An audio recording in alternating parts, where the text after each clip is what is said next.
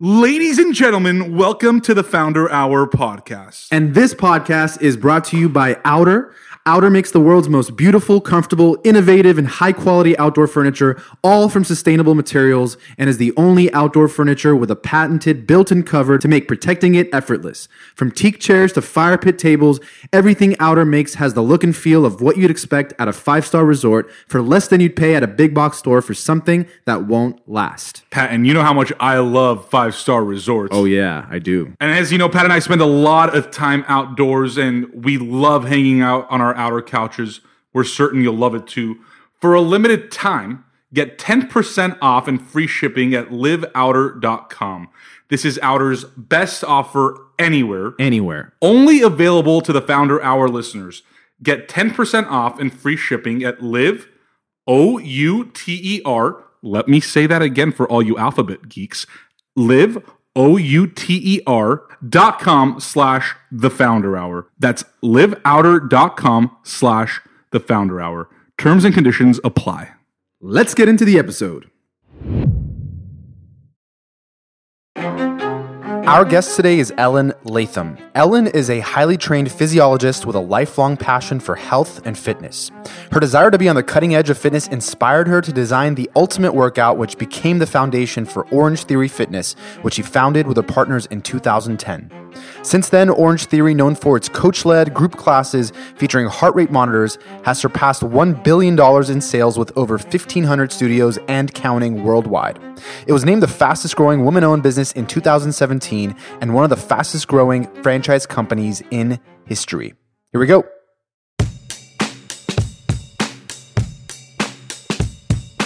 Ellen, we like to kind of, warm things up. And I know that's a, exercise terminology, an easy one. So I'm just going to hand that off to the audience about who you are and your earlier days. So give us a quick background on where Ellen Latham was born. I was born in Niagara Falls, New York, and I lived there till about 22, from a very large Italian family. My father was the youngest of 8 brothers and sisters from an Italian immigrant family. And we probably had about 140 relatives just in the city of Niagara Falls. Always had a cousin in class or a teacher. There was someone that was a relative. So it was a big, wonderful Italian family. And my father was the youngest. And my father was a phys ed teacher and football coach at the local high school. So he was it's kind of out of one of those Lifetime TV movies. He was kind of the coach, and the game on the weekend was the big game that the whole city went to. And so he was kind of, the important guy in town. I've heard that the New York side of Niagara Falls isn't the pretty side of Niagara Falls. Is that true? Well, now it's the natural side of Niagara Falls. Okay, it's the organic side. But listen, when I grew up, in the 60s, 70s, phenomenal city. Was a great place to grow up. A lot of culture, diverse. It just was wonderful in that way. Unfortunately, as of recently, it struggles because it was a factory city. DuPont, Carborundum, Nabisco, they all closed down. So people left. That's why I left in my 20s. Typically, generations before me, you lived there, married someone, had kids, and died there. And that's kind of how it was in that city, generations. But what happened in mine was there weren't jobs and people had to leave. So it's a very different city, right now. Although it was probably the best thing that could have happened to me was to kind of go and flap my wings coming to Florida. Yeah. What kind of kid would you say you were when you were growing up? What kind of things were you into? So, when I was growing up, there wasn't the girls' athletics like there is today in the school system. Title IX actually happened while I was, going to school. So I did the cheerleading and whatever, level of athletics you can do with that. I played intramural softball, and then I got on a traveling softball team. when I was probably 12, 13, and I really took to that. What kind of kid was I? I probably was a very, very disciplined, obedient child. There were four of us, and out of the four of us, I definitely was the one who got in trouble the least.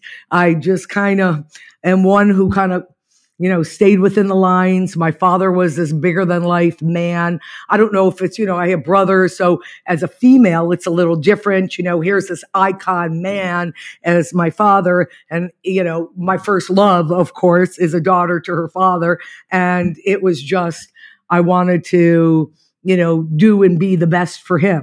And a matter of fact, when it came to going to college, I told him, I want to do what you're doing. So I went and got a phys ed degree, which is exactly what he had, a phys ed degree. And I was going to become a phys ed teacher, and that was going to be great and fabulous. And I ended up staying on to get my master's in exercise physiology. Didn't really end up teaching school. So, I assume this was like 30, 40 years ago, Ellen? Like what's the kind of time frame of when you went to college? Okay, well, we're probably talking, I graduated in 1975. So talk about 4 or 6 years of college after that.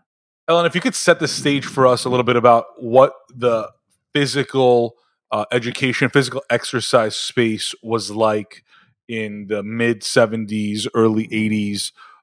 We obviously know what it looks like today. We know about all the different concepts around the globe.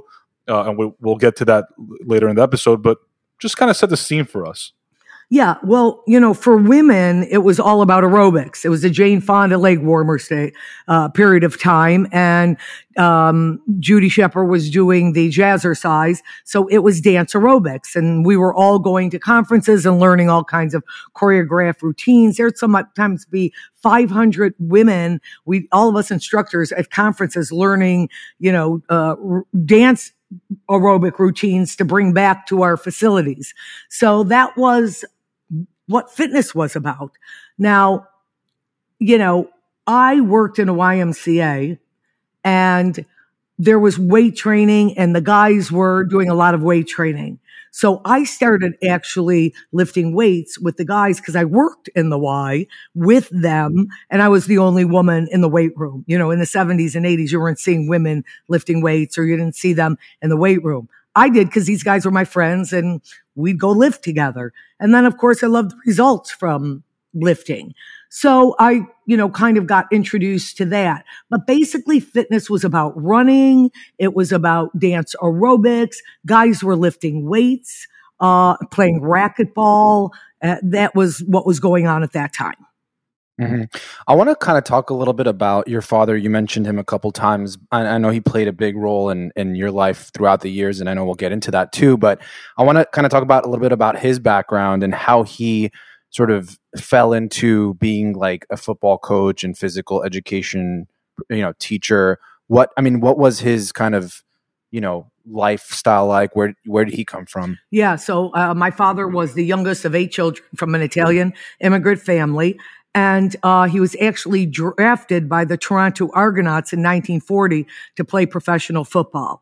But instead, he accepted a full college scholarship at Canisius College in Buffalo so he could get a college education. He would be the only child of 8 children from this Italian immigrant family to get a college education. And he just took advantage of that and thought that was important. And so he went to Canisius and played ball. Then he went to UB, and he actually held the punting record in college at averaging 47.5 yards. I'm going to keep his memory alive out here. He was a punter. And so he became a phys ed teacher and football coach at the local high school in Niagara Falls. And he was just this guy, I talk about that he lived by this momentum shift up theory. So there's sports psychologists call this theory momentum shift. And you can momentum shift up or you can momentum shift down. So sports psychologists, and my father would talk to me about this and lived by this, would tell their coaches, when your team's not performing like they should be, when your players aren't performing like they should be, instead of yelling at them and keep talking about what they didn't do well, sure, you mention and go over those things, but then emphasize what they do well. Emphasize why they're on that team and the successes you have seen with them. He was just really so special in the sense of living by this momentum shift up theory. I often say he didn't parent my sister and two brothers and myself. He coached us. And this was something that I knew from an early age in regard to this thinking, because it is a way of thinking to focus on what you have instead of what you don't have. And in our society, we tend to do the opposite, don't we? Wake up in the morning, what isn't going well? What could I be doing better? Instead of sitting there in gratitude of what's going well. He just was that man.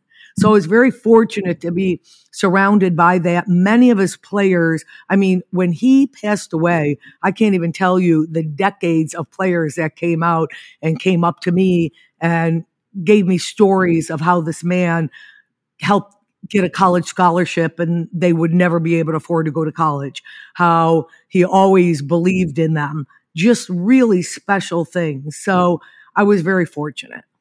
Did you know what you wanted to do with your physical education degree, or was it just something you were passionate about and you figured that you'd figure something out later?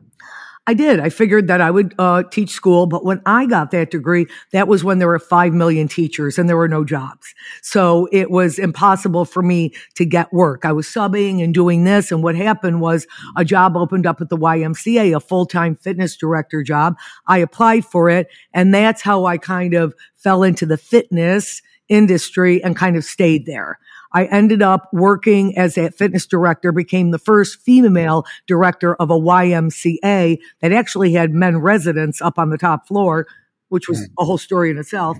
And that was like just this wonderful kind of experience. I love the challenge of things, but no matter how I wanted to grow and maybe direct a facility or, be the manager of a facility, I would always tell the owners or whoever, with my supervisors, I've got to be able to constantly coach classes. That is something I don't want to stop doing. I love that. I'm not built to sit in a room at a desk and manage this fitness facility. I'll do that, but I have to be able to teach coach classes as well.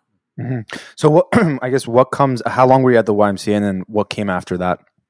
So I was at the YMCA for maybe about 5 years, and my sister lived in Fort Lauderdale, Florida with her husband, and me and my husband at that time, we moved here and we didn't have jobs, and we just kind of felt like, let's give this a shot. I'll never forget having a conversation with my sister and basically saying, give me the 5 top fitness facilities in Fort Lauderdale. What are the 5? Everyone's talking about. Where are they? As soon as I landed here, I went, introduced myself at those places. I started teaching classes for as little as $15 an hour. It didn't matter. Some of those places I had to drive 45 minutes to get to. Didn't matter. I needed to work in the best places. And were these more like kind of individual studios? Like at the time, was LA Fitness or 24-Hour Fitness or some of these Bali Total Fitness and some of these places, around? Were they as like prevalent as they are today?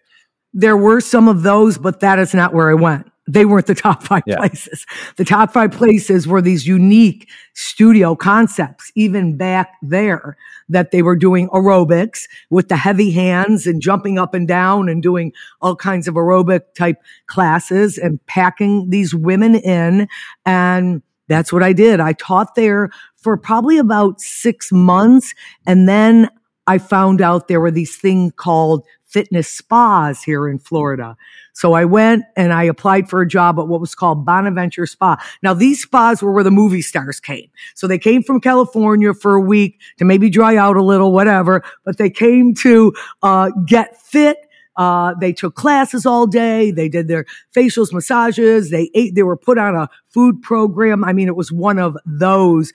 And I said, whoa, this is the best, very high end, and top-notch people. And so I got a job there as an exercise physiologist because I had a master's in exercise phys, which worked so well for me, which a lot of fitness people didn't have at that time. So they hired me as that. And that was really where I was on my way of wanting to work high-end work, like for people who are really interested in great fitness and were willing to come in and be a part of it and pay for it. And I love that because I gave them all my knowledge in fitness, and I absolutely thought that I had the best fitness job in the world.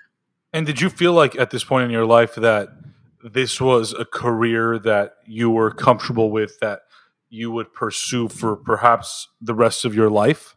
Absolutely. There was no doubt in my mind. I thought that there was, potential for me. I'll never forget when I sat in the interview with the spa director of that very high-end spa, and she said, well, where would you like to be in a couple years and this and that? And I said, I'd like to be in your seat. I don't know if they went over real well because she didn't smile, but I ended up leaving there in about 3 years because I got offered at an even more prestigious spa in North Miami Beach, Florida, the exercise physiologist position, which then turned into the spa director position. So it all worked out.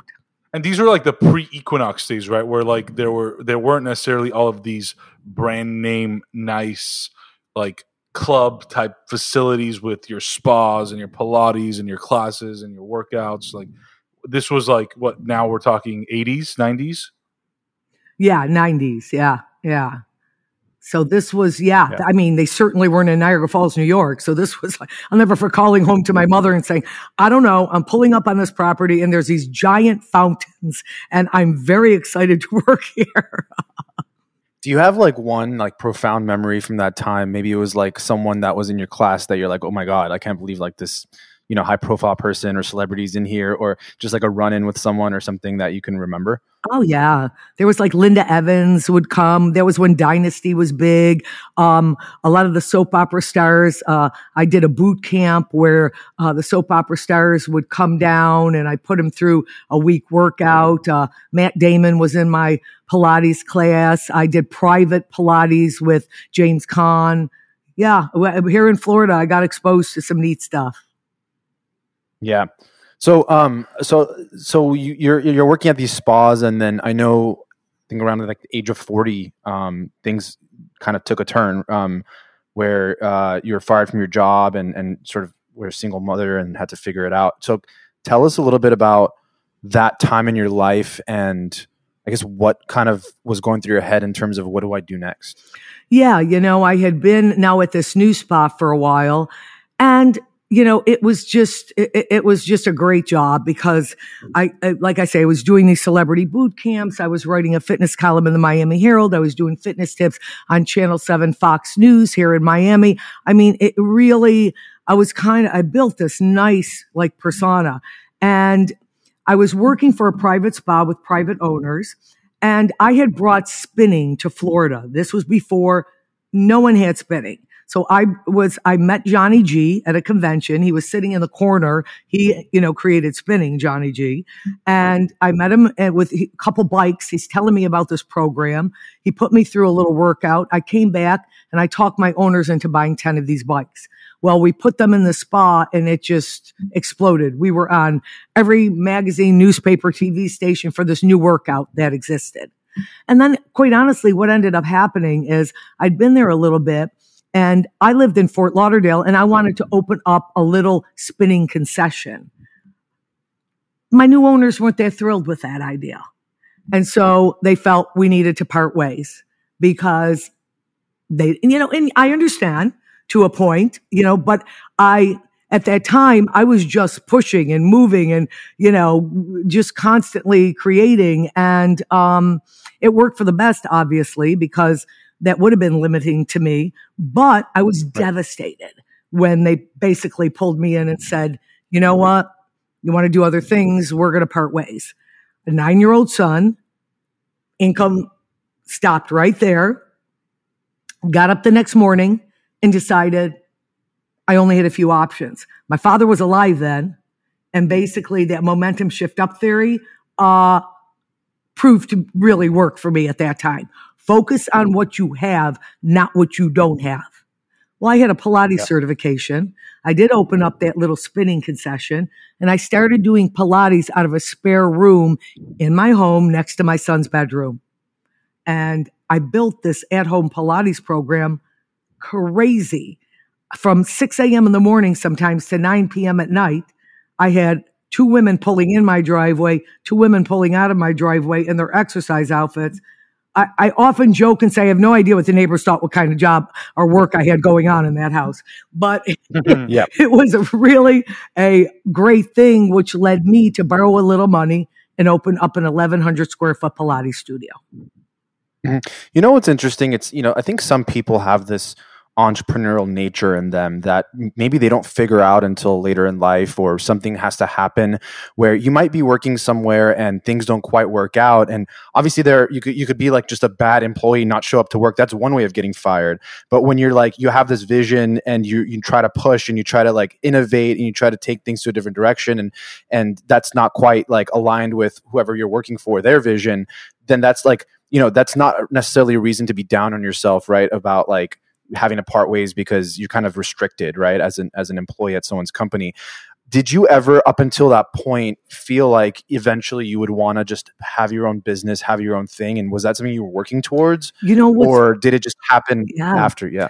What's funny is no. The answer is really no. I thought this was great. If I could have like explored some other things and that would let me feel like I'm still flapping my wings and I'm still in the creative mode, I'm really good as a visionary in fitness. So if I could have done that, I would have kept that job forever. But like you say, that's not going to work for maybe some owners. Maybe it would for some, but it didn't for them. And it wasn't until I went out there and I started very slow. Mind you, I started in a spare room in my house. So that's very slow. And started to have belief in myself of, wait a minute, I know a lot. And people kind of like what I offer them. And I started getting my footing slowly. This wasn't like boom, slowly. And then opened up that 1,100 square foot studio. It went really well. Now I'm more confident. Now I'm believing in myself even more so. I'm having that attitude of, I think I can do this. Yeah. Was there anywhere or anybody you learned from like this kind of concept of building a scalable business at the time? Because, when it comes to being like, let's say a personal trainer or like a coach or something like that, it's really hard to scale yourself, right? Like you have your own finite amount of time in a day. You could only see, if you're doing one-on-one coaching, one-on-one training, you can only see so many people in one day. And at some point, the math, based on the input versus output, just like doesn't necessarily make sense unless you start doing like group trainings and group, and obviously I'm not surprised that it kind of ended up there, but was that something that was like brewing in your head at the time? And did someone kind of, share that with you or tell you, or did you learn it from somewhere? Yeah. It's interesting because I had a couple mentors because there weren't a lot of women that were in my industry that were up at that high level of owning something or running something. And so I had some great male mentors that, supported and believed in me and encouraged me and that type of thing. But you're absolutely right. You have to, what I found, I have to start putting a team together. And then that's scary in itself because in fitness, I had, and this happened to me with that Pilates studio. I had brought on a couple people. Well, they ended up opening up a studio and taking half my members. So now I had some hard knocks. So now I'm with half the members, have to rebuild. I did rebuild, but it was just like, wow, this is hard. How do you do this? Because it can't be all about me. I have to get other people working with me and on board. And how do you do that? And they, go off and take your business. It was a big learning experience for me. And I probably, of course, the biggest thing was when I partnered with my guys with Orangetheory of really understanding the importance of in partnership of each of you having the strength in your own lane. So for example, So as the story goes, just to continue with it, with the Pilates studio, I ended up, my members weren't happy with metabolic work. They were spinning, they were jogging around the park, and because Pilates, there's no fat burning work. So they were like, can't you come up with something? So that's when I went and moved over to a bigger space, and I created the room that was the foundation of Orangetheory Fitness. And when that started taking off, I met with Jerome and Dave. Their wife, Jerome's wife, was a member at my facility. And right out of the gate, I think the three of us didn't even realize this, but now going 13 years later and having this mega successful brand, it really was that the three of us have mega strengths. So I consider myself like the artist, right? I was the creative force on the workout. And then Dave Long is a master CEO manager. He manages the business. And then Jerome is a pure, authentic, unbelievable entrepreneur. And his whole focus is, how can we put up 10 more? How can we put up 10 more? So when you had each one of us in our lanes with these mega strengths, that I think really helped propel us forward, because we always got along because we respected each other's mega strengths, superpowers, and others, franchisees, as they came in, respected, wow, she really knows her fitness. Wow, he knows, franchising. So I don't know. It's very interesting looking at it all. Ellen, so I definitely, and we want to focus on Orangetheory, but I want to also just take a step back real quick, because I think that a lot of our listeners are probably going to ask similar questions to what I would ask about that moment in time that you're this 40-year-old single mother. And Pat and I are 30 now. And when we were 10, 40 years old, seemed like a lot older than it does now. But you talk about your mindset, right? Of almost instantly you were able to shift from like, there's no income to I need to figure it out. And I think that moment of, I don't want to call it desperation, but it was almost a necessity for you to make money, allowed you that urgency, right? Absolutely. To do something. I think a lot of people, whether they're our age at 30, whether they're 20, whether they're 40, whether they're 60, they lack that urgency, even though they want to quote unquote be entrepreneurs. What would be your advice to those that maybe aren't in a place of urgency, that don't need to make money perhaps, or to do or be an entrepreneur? How do they shift their mindset? Yeah, I think you have to be relentless. That is the word that I use all the time, is you have to. I know at that time, it was like I just was going to eliminate distractions. I had my son, and I was just going to, other distractions couldn't, because then my mind could not 1000% go there. And I think because of that, it allowed me to, move forward. I had moments that my father reminded me about my gift, which basically is my purpose in life. Your purpose is your contribution in life. So if you sit in your space of like, what am I really supposed to be doing? Who I am? It's what you want your contribution to be. That's the definition of purpose. And he was very purposeful and was like reminding me of that. And I knew it had to be fitness. So I wasn't going to go find a job because, I had to pay the rent and this and that. I was going to find a way in my field of fitness to do this. So that relentless, eliminate distractions, just really think about you and your purpose and what you really want and what you want your contribution to be, and then go out there after it.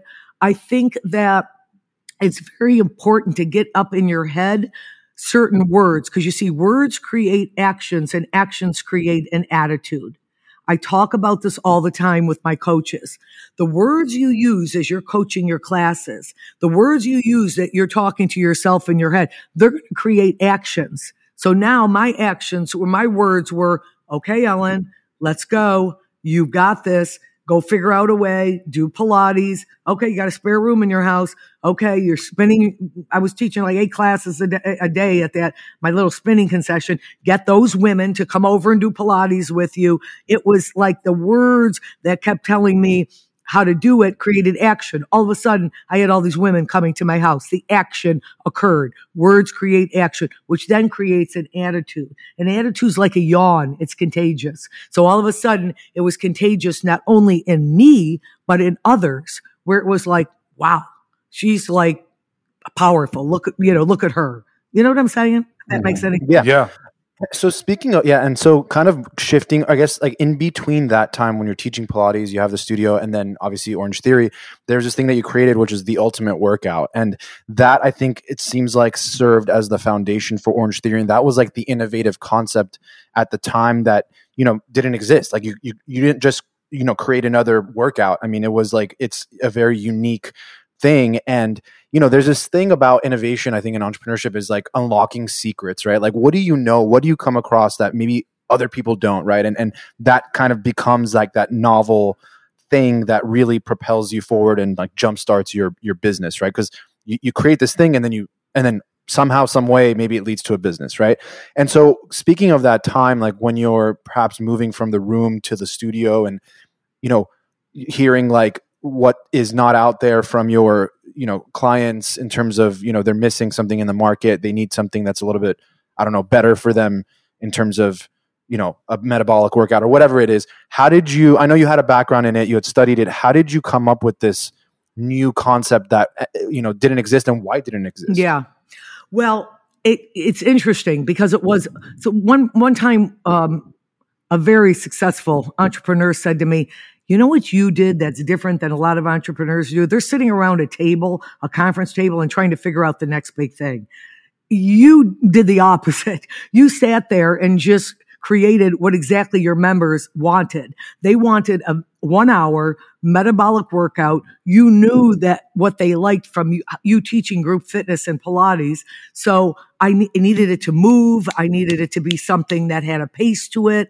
I knew that I had to do heart rate based work to get that oxygen debt. When you talk about metabolic work, you want to create an oxygen debt in the person, and then your body has to repay that oxygen debt. It's like money in the bank. You spent money in the bank. You got to go work harder to go put the money back in the bank. Your body works the same way. So I knew that interval training was definitely the way to take a short period of that hour and be able to hit what I needed to do. All I need is 12 to 20 minutes where that heart rate's over 82%. That's all I need. Then I knew I needed some muscle work in there.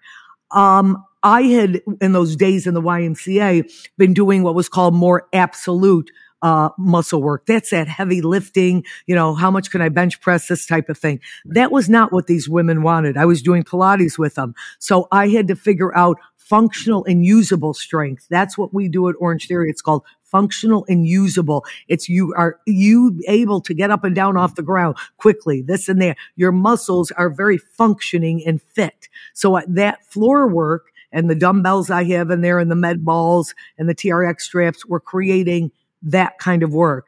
And then I was very familiar with this thing called power. It's kind of like putting lighter fluid on your workout. So for example, CrossFit uses explosive jumps on boxes for power. Well, I knew my knees weren't going to be interested in that. So I found these very dusty machines in the corner of gyms called rowers that not a person was using back in that day in 2008. And I said, it would be great for non-impact power.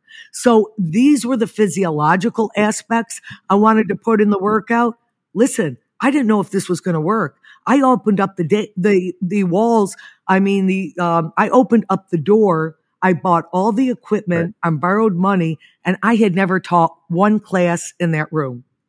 That's crazy. See, you didn't know it was going to work, but you knew the science behind it. Yes. I'm just curious, since then, obviously, high intensity interval training, EPOC, these are all things that we hear about now. But at the time, people were probably just going to gyms, like you said, trying to, max out as much weight as they could, but there wasn't really much science behind it. I'm curious why. Like, was there some sort of discovery at the time? Like, was it like, why wasn't it not a business at the time? My thinking and my brain was I wanted something different. I didn't want, just to put in a boxing, spinning, whatever type of thing that was out there. And I really did just base it on what I knew physiologically as an exercise physiologist, things that back in the spa days, I would recommend to those stars. I'd write programs for Linda Evans and go, now go home and you're going to do 2 minutes on the treadmill at a nice base pace. Then you're going to pick it up for a minute as hard as you can. Then you're going to back off. I mean, I was doing this way back then. It just kind of came together, and that I mixed it all up in a bowl and said, I think that, no, I know the science is going to work. Now I just have to hope enough people will come and try it and give it a shot in their body for at least enough time to start to see the results. This episode is brought to you by Axiom Print, based in the greater LA area.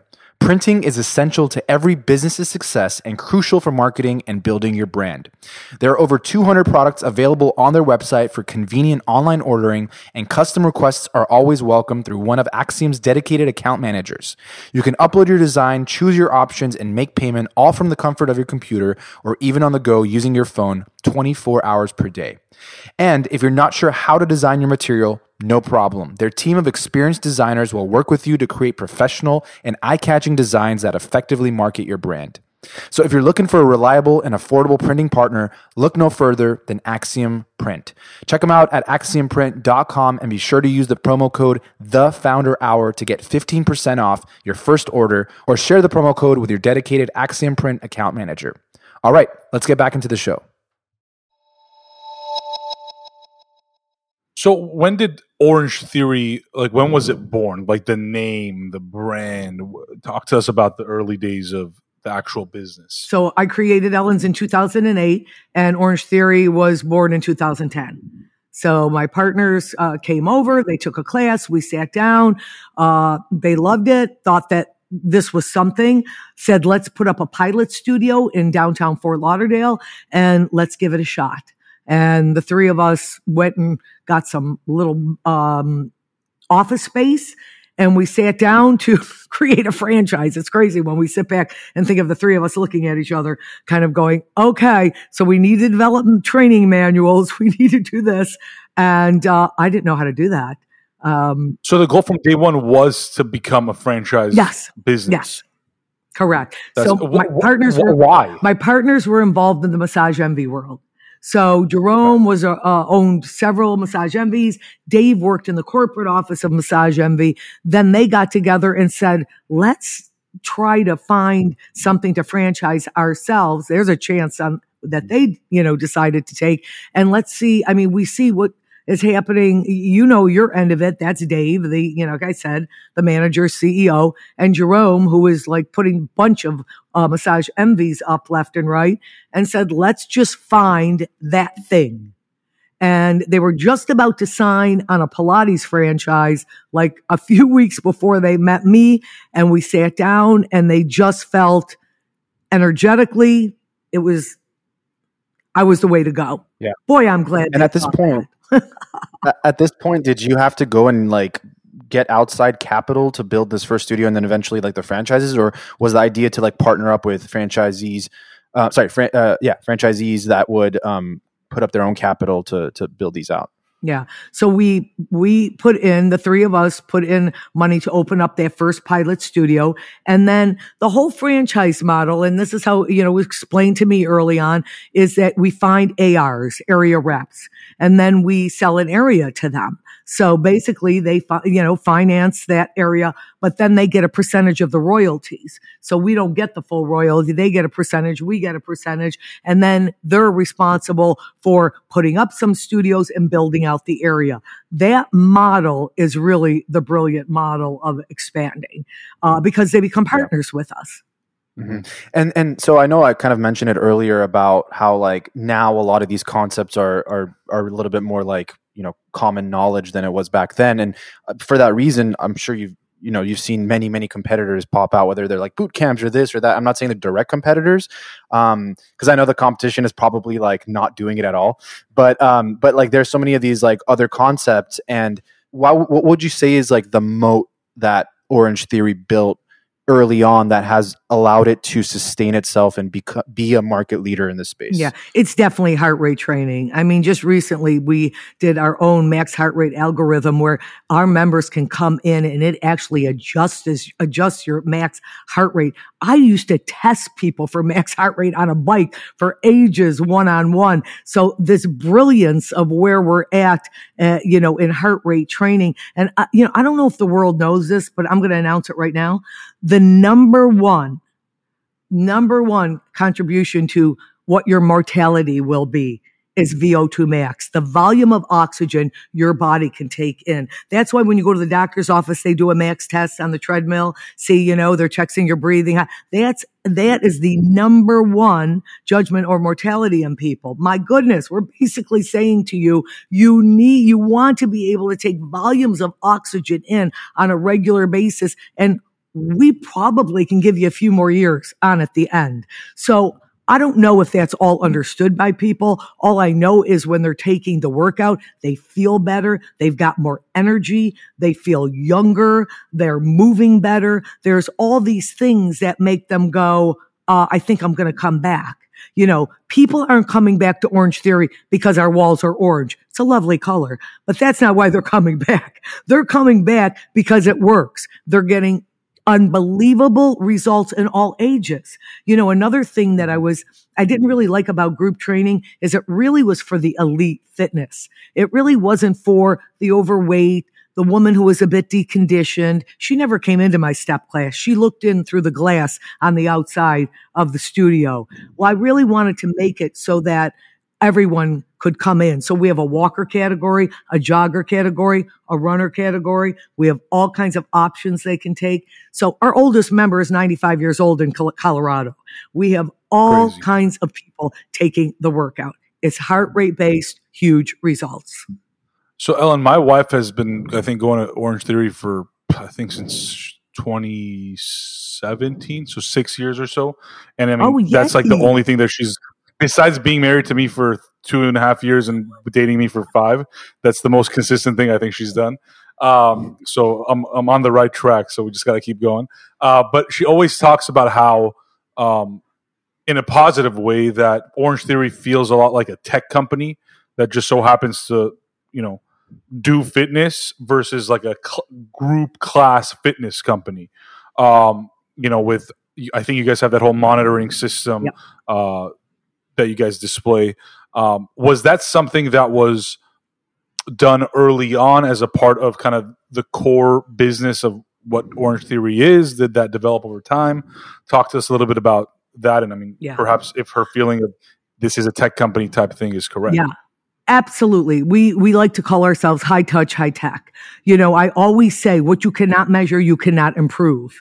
So we have to be measuring things in fitness. Now, at my studio, we didn't have heart rate monitoring. I did more perceived exertion, and push. You're very uncomfortable. You're challenging, but doable, and base, these types of things. When we started the company about a year in, we sat down and the conversation started going around. What if we were able to actually monitor people's heart rate? No one was doing this. Absolutely no one in group fitness. And it was challenging because we had to charge all the monitors overnight. And it was like a nightmare in the beginning. And that's why eventually we went into our own. We have our own heart rate monitors now that we, have created and we distribute in the studios. But what's so great about this is someone like your wife who would like to know, gee, I did a 1 mile jog benchmark yesterday, and I shaved off 15 seconds from what I did 2 months ago. Okay, that means your heart muscle's stronger. It's shooting out higher volumes of blood in less time. These are things that you can really sit there and go, I'm measuring this, I'm improving, I'm better. So, our OT Connect on our rowers and treadmills give you all kinds of information. And a lot of people really, want that kind of tech information today. It's finding that fine line of not too much, but just enough. Right. And that's what we really want to make sure we do.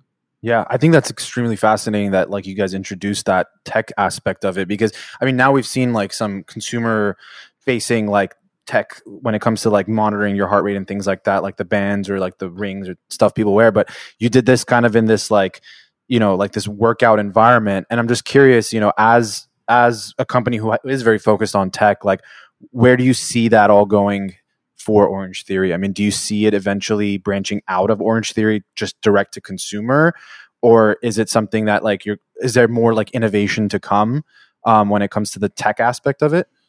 Look, we're always looking at our members. We just don't want to create things for the fact of let's just create more tech and more fancy stuff. We're looking at it, what do our members really want? What interests them? Kind of way back when I created the workout. That kind of mentality continues 13 years later. So that's what will drive our technology of what's really important to your wife, wanting to know, am I improving from doing all these intervals, so on and so forth. Mm-hmm. So, that's where we're going on that. As far as, branching out, I think our lane of this kind of chairs of fitness, we call it. Remember the chairs, the bar where, your wife probably comes in. She probably knows a lot of the members, the staff. She's probably developed some nice relationships and friendships.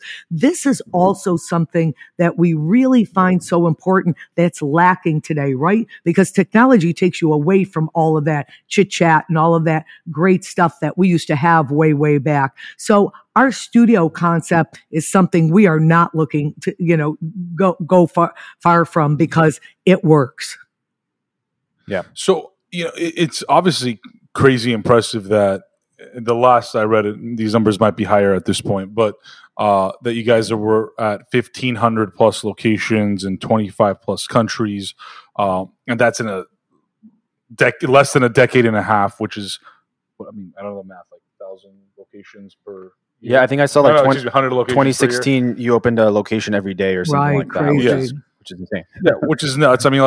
So I guess a couple of questions. One, you talk about when you began this, that your purpose and your drive were what got you to do it.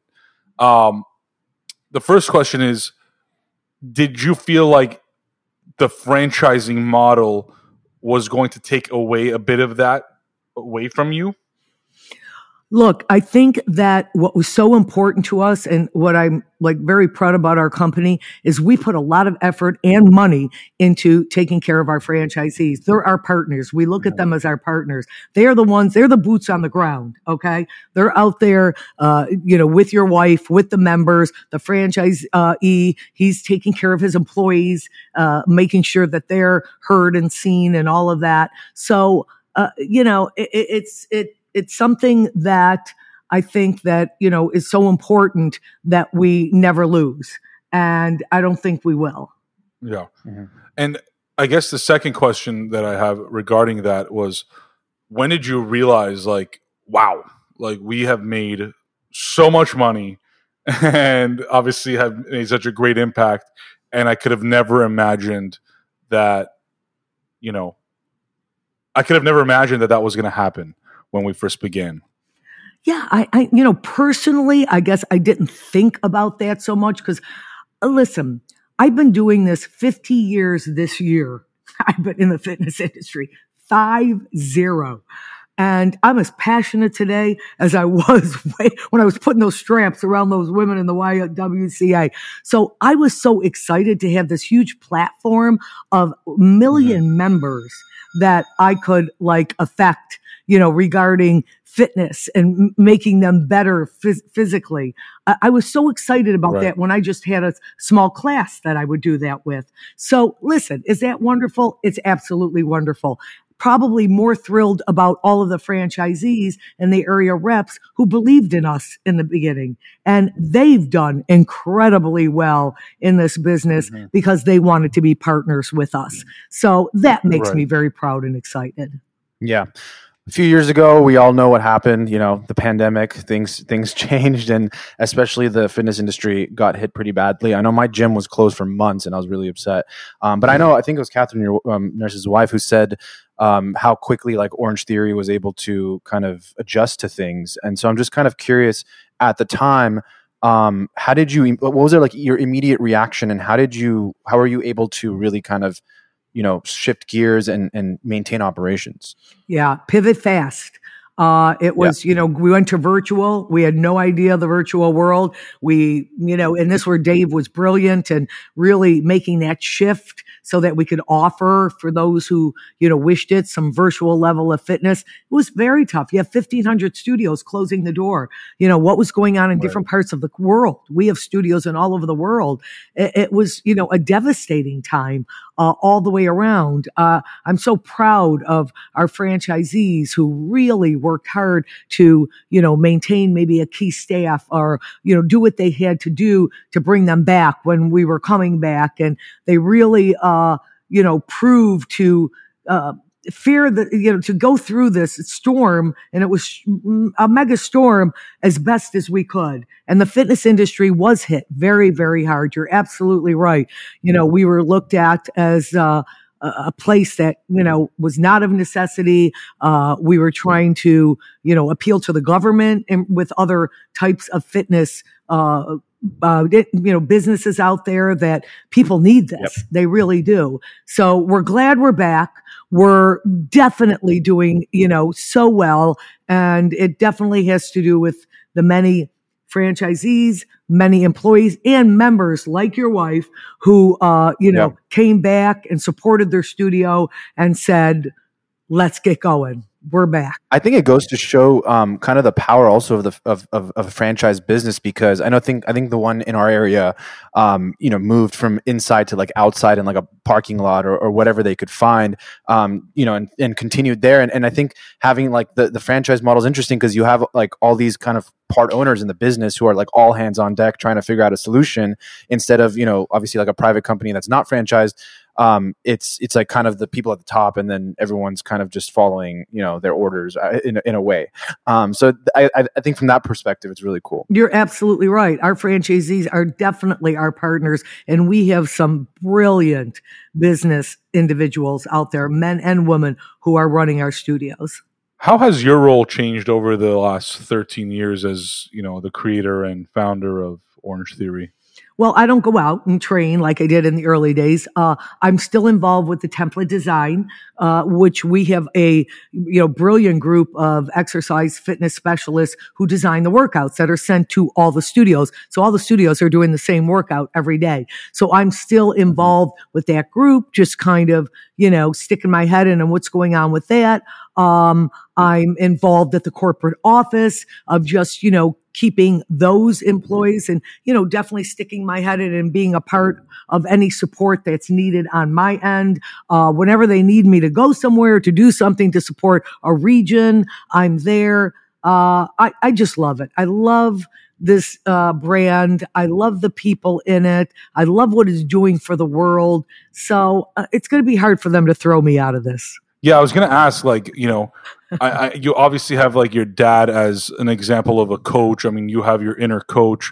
When do you, quote unquote, I don't want to use the word retire, but like, what's like the next step for you as the company continues to grow?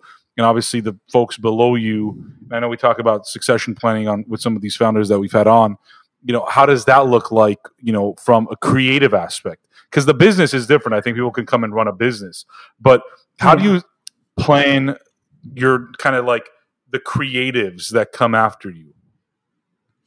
Yeah, look, I hope, like I say, to be involved for, as long as, possible. I am now doing a lot of keynote speaking. So that's kind of shifted my, kind of career.